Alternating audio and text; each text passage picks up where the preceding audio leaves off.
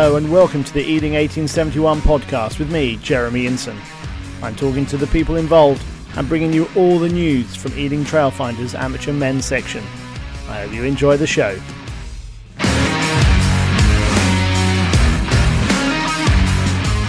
Ealing!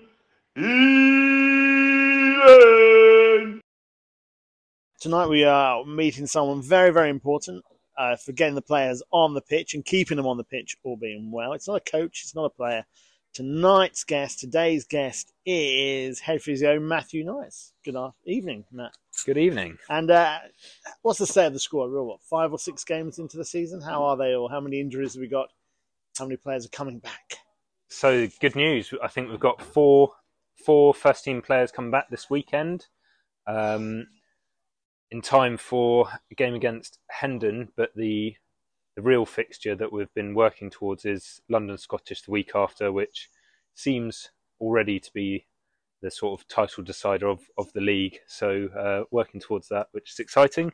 This season, I think we've been blessed actually, just off the top of my head. I don't think we've had anything serious or long term, which compared to last season is a big change, where I think already we had sort of 3 or 4 long-term injuries where the players didn't come back until the new year. So it's given us a lot more depth into the first squad and a lot more competition. This level, what are the sort of main injuries people get compared to obviously the Premiership level that we hear about?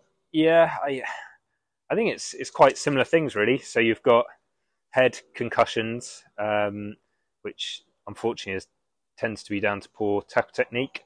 We have a lot of shoulders, and then mostly knees and ankles are the big ones. You then tend to get sort of the innocuous thumbs and fingers of putting them in places where you shouldn't.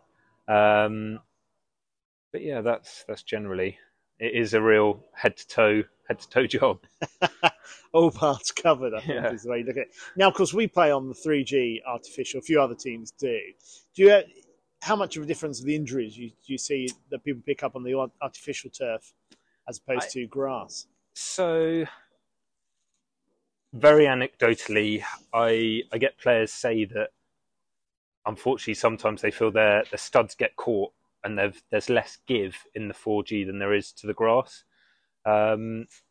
Whether we have the numbers that actually prove that or not, I don't really think so. I think, as with all things, something slightly different to the players, and it gives you a good excuse of why you're not playing for a few weeks, if that was the reason. How did you get involved with the club? What brought you down here? Have you got a bit of a background in rugby? It's quite funny, really, how I started. So, yeah, I've been a very keen rugby player since I was about 11 when I got introduced to it. Which club? So played for school and then played for Richmond, played for London Scottish, London Welsh, all around that side. Twickenham, I think I was out for them for a while. So all around that area. And then how I got involved in this club was my godmother is the mother of a player for the Minis, and knew that the physio back in 2014 was looking for a bit of help.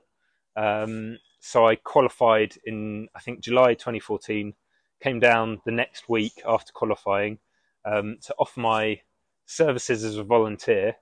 And then I think 3 weeks later, that physio moved to Australia and I stepped up and started physioing. So sort of walked into the job. Worked out quite well. And then, I've been here ever since. I think this is my 9th season, if my maths are correct there. So where did you qualify? What are your qualifications, if I may be so bold? Well, I qualified in sports therapy and rehab back in 2014. Okay. Which university? University of UWE in Bristol, University West of London, west of England. And then in 2018, I started my master's at St Mary's, in pre-reg physio, which is a 2-year course, and then graduated in 2020. Is that right? Might have been a year later, actually. Well, that's pretty impressive, going. You're well covered, as you said. Yeah. Head to toe. You mentioned your own play. I mean, you have the odd cameo, and people are surprised. You are, as the song says, he's just a physio. He's just a physio. But you're not, are you? You're a counter-attacking threat with the ball in hand. You ever feel like getting back out there on a more permanent basis? I would love to. Unfortunately, my body doesn't quite agree. You're listening to the Ealing 1871 podcast. Bleed green! A few years ago, you were involved in one of the slightly higher profile clubs in 1871. Yeah. Tell us a little bit about that. Who was it?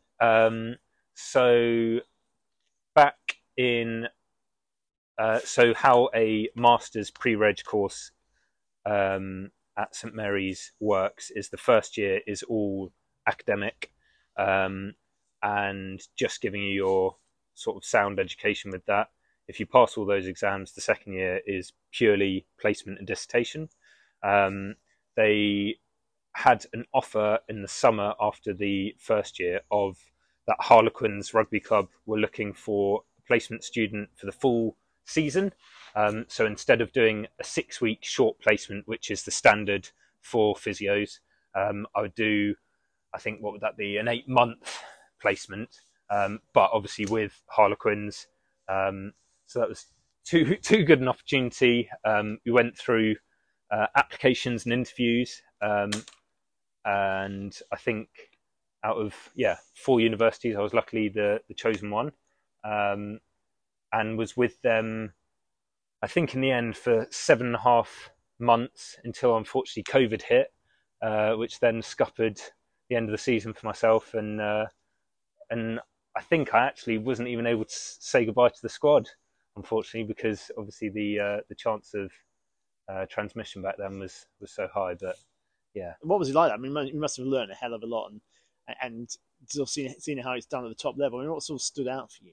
Yeah, I think there's like some general standards of how long certain injuries take to come back, and I think obviously that's in general population and that's with general management. I think the thing which stood out to me is there were certain injuries where obviously at Harlequins you've got 24-hour access to players and 24-hour access to imaging and like the high-end sort of equipment of game readies, which is like how you ice and heat things. And obviously, the head of medical and the physios, the doctors, the masseuses, there's such a range, sports science.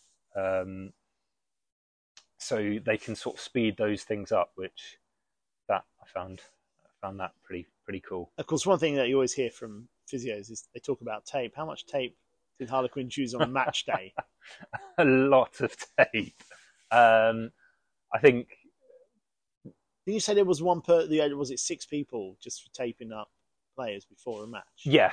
So I think it would range from 4 to 6 massage beds set up, just taping the squad prior to a game. And I think probably the equivalent for us, it's difficult to put a number on it. Just the tape they'd use on a training day would be more than we use on several match days, let alone a match day where obviously everything has to be perfect and you want it as pristine as possible. Concussion at this level, we hear about it. We've seen it with Steve Thompson, Alex Popham, quite high profile. It's very much in the news. At this level, obviously, a lesser extent, but how I think prevalent it is. There's interesting research going on, especially with saliva at the moment, of being able to instantly test someone if they are categorically concussed via their saliva, which obviously giving a yes or no rather than at the moment, obviously it's a recognise and remove at the moment, and if you're not sure or if you're in doubt, you're removing that player, which obviously with the best interest of the player, you've got one brain, you need to look after that, 100% behind that, but potentially you might be taking a player off when actually they're fine. But I think that's far more the tiny percentage rather than the majority. But it seems like there's some interesting tests going on with mouth guards and with saliva, where you might be able to sort of test a bit more instantaneously and understand sort of the forces that player has gone through, especially with some of the gum guard stuff there. I mean, this level, like we were saying, it's probably not comparable to the professional level we hear about. But how important is it that people at this level, you sort of Saturday afternoon, a decent amateur level, are aware of concussions and the damage it can do? Well, yeah, I think it's obviously very important because of the sort of quite life-altering changes it can potentially have, and obviously, like you mentioned, some high-profile